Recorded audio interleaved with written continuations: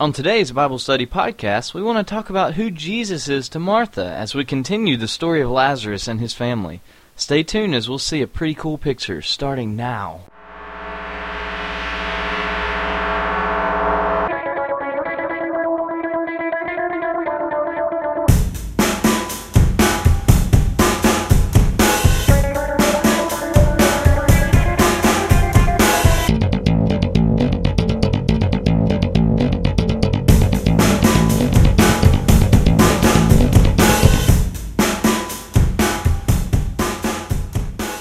Welcome to another edition of Bible Study Podcast. My name is Justin, and I'm glad to be with you for another installment in our study on the Gospel of John. There must be a good amount of work going on through these podcasts because we have truly faced many odds and trials and temptations the last few weeks in getting this study of John going this summer. Many of you remember that a few weeks ago I was not able to put on the podcast after a blow to the head at a softball game. And, well, this past week I was not able to access the internet again as a strong storm ended up burning out our modem.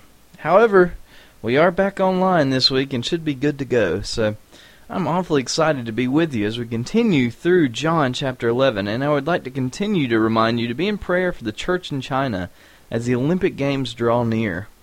Persecution has picked up big time as the government seeks to present the image it would like the world to see of itself, and that's usually an image without Christians.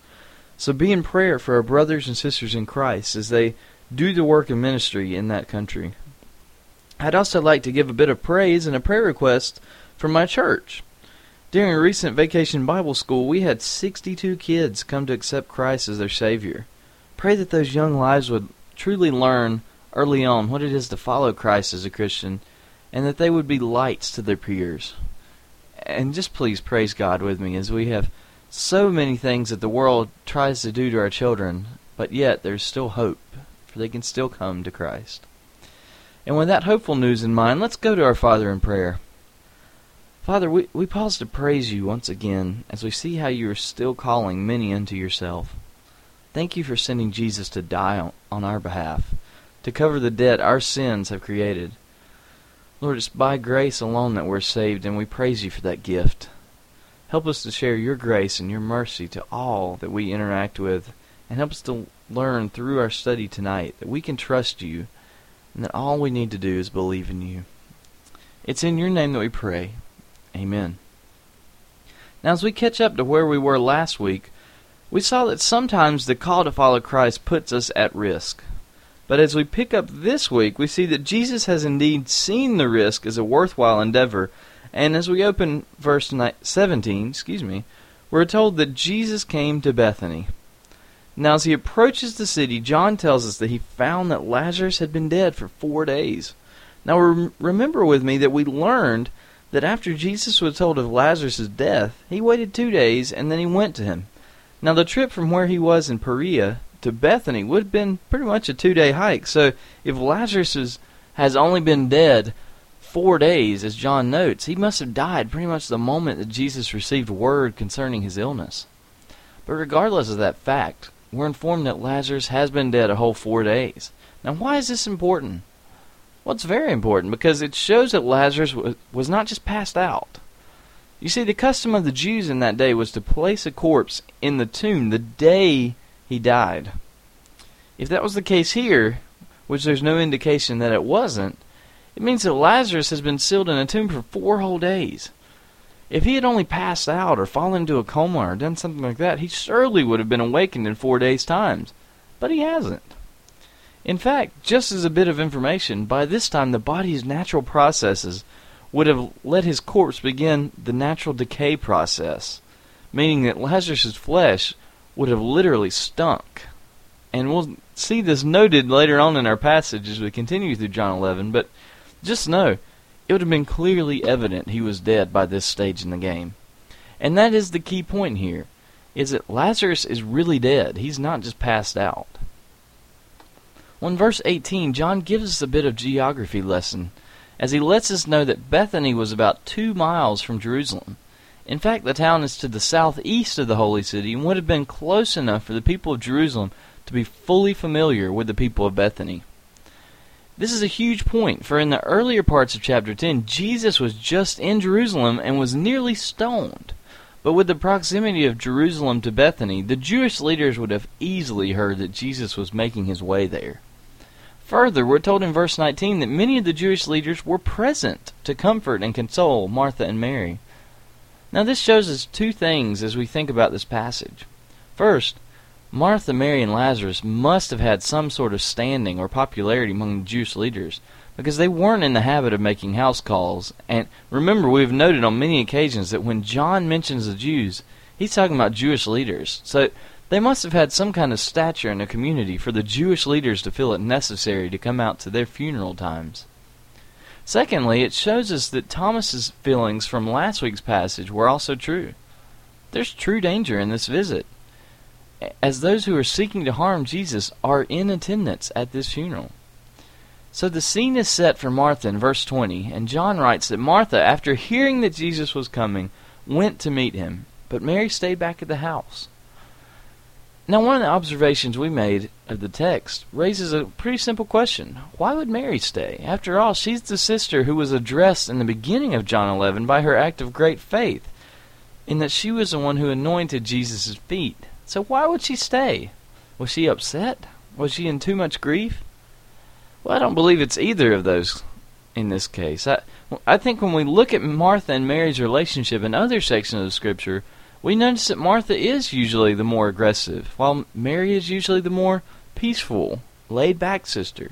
A great example can be found in Luke 10, as Martha works feverishly to prepare the meal for Jesus, but Mary sits at his feet to hear the master teacher at work. So I think this is just a part of Martha's personality. She has to be out there to see what's going on. And regardless of how you feel about that, the most important part of this section is about to be seen as Jesus and Martha begin to converse. See, in verse 21, Martha comes to Jesus and says to him, "Lord, if you had been here, my brother would not have died.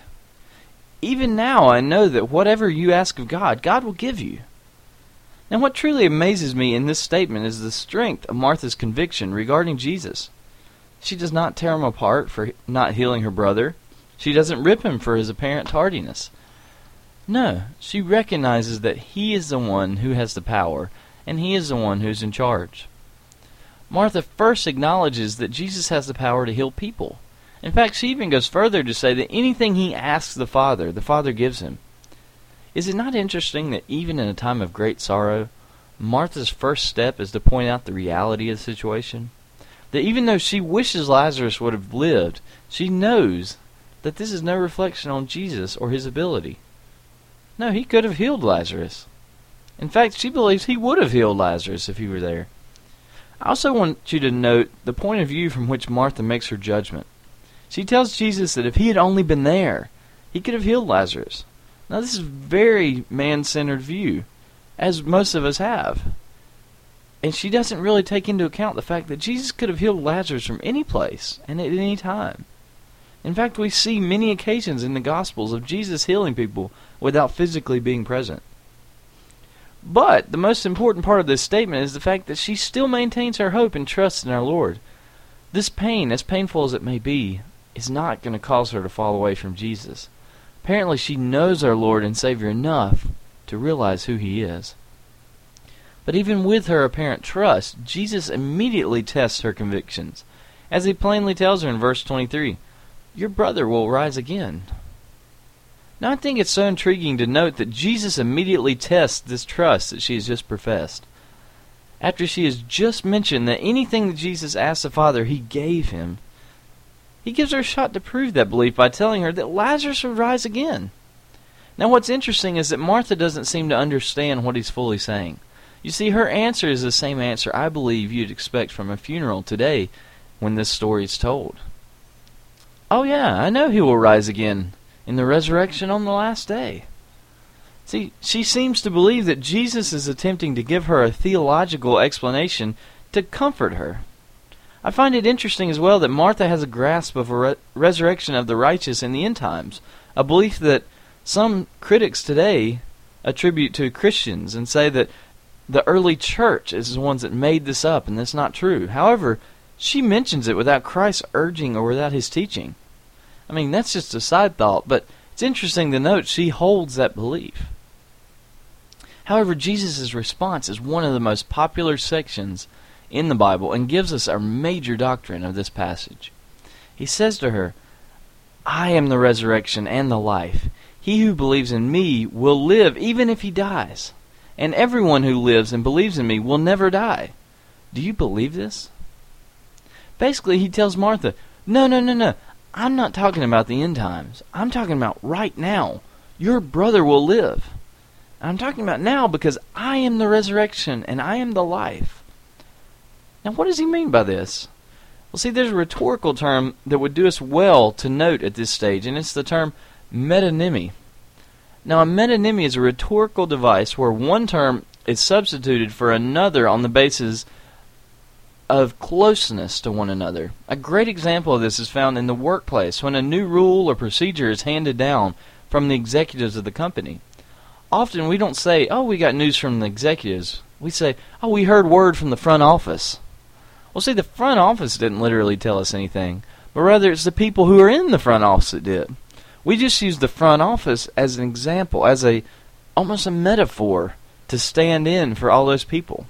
Well, in the same way, when Jesus says he is the resurrection and the life, he's not saying that he's literally the event of the resurrection. Instead, he's saying that I am the one who has the power to raise people from the dead. I have the power over life and death. I'm the one who gives life. I'm the one who has the power to raise the dead. Now, this should not surprise us as we go through John's Gospel, because this is not the first time we've even heard this. Remember back in John 5:21, Jesus said that the Son, acting in line with the Father, gives life to whomever he pleases. You see, this is a direct claim to divinity, as Jesus basically tells Martha, no, I am the one who raises the dead and gives life. I am that one. And he goes on to cement this truth as he explains that whoever believes in him will live even if he dies. What's he saying here? He's saying that the one who believes in him will live eternally, even if he dies in this lifetime. Further, he goes on to say that everyone who lives and believes in him will never die. Paul echoes this directly in 1 Thessalonians 4, verses 16 and 17, when he writes, For the Lord himself will descend from heaven with a shout, with the voice of the archangel and the trumpet of God, and the dead in Christ will rise first. Then we who are alive and remain will be caught up together with them in the clouds to meet the Lord in the air, and so we shall always be with the Lord. Now, whether Martha understood this as an eschatological statement or not, I couldn't tell you. But I do know that the truth remains for us today that if we believe in Jesus, we will have eternal life with him. Whether he comes in our lifetime or whether we pass on now, we know that our destiny is fixed.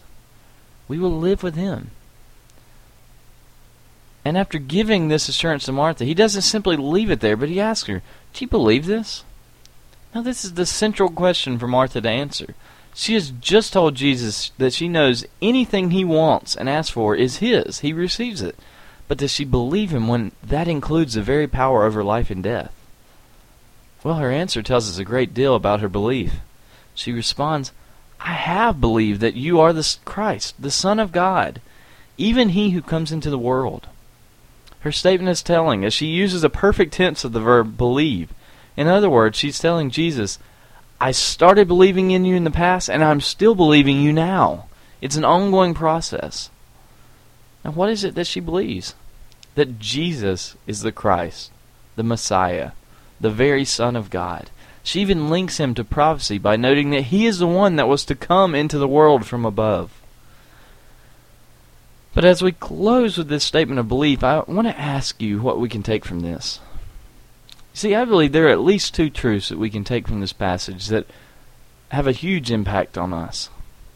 First, Jesus is the one who is over life and death. He is the one who can raise the dead, and he's the one who gives life. This is key to remember because we often think we can control our own destinies and that we can somehow save our life or keep our life. But the reality is, we only live as long as Christ pleases for us to live. He gives life, and he can take it as he wills.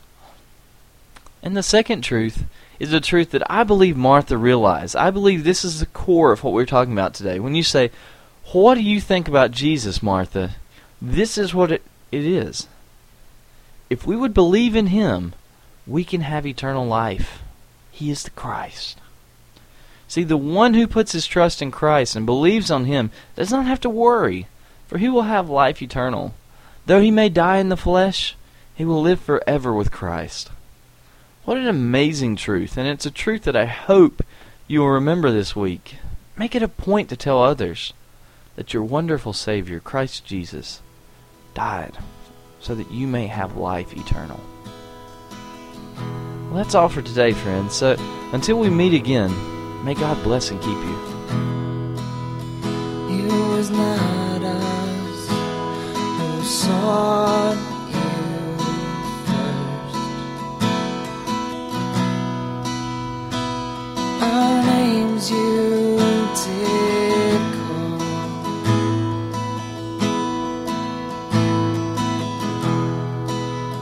We remember the price you paid. We did not know you.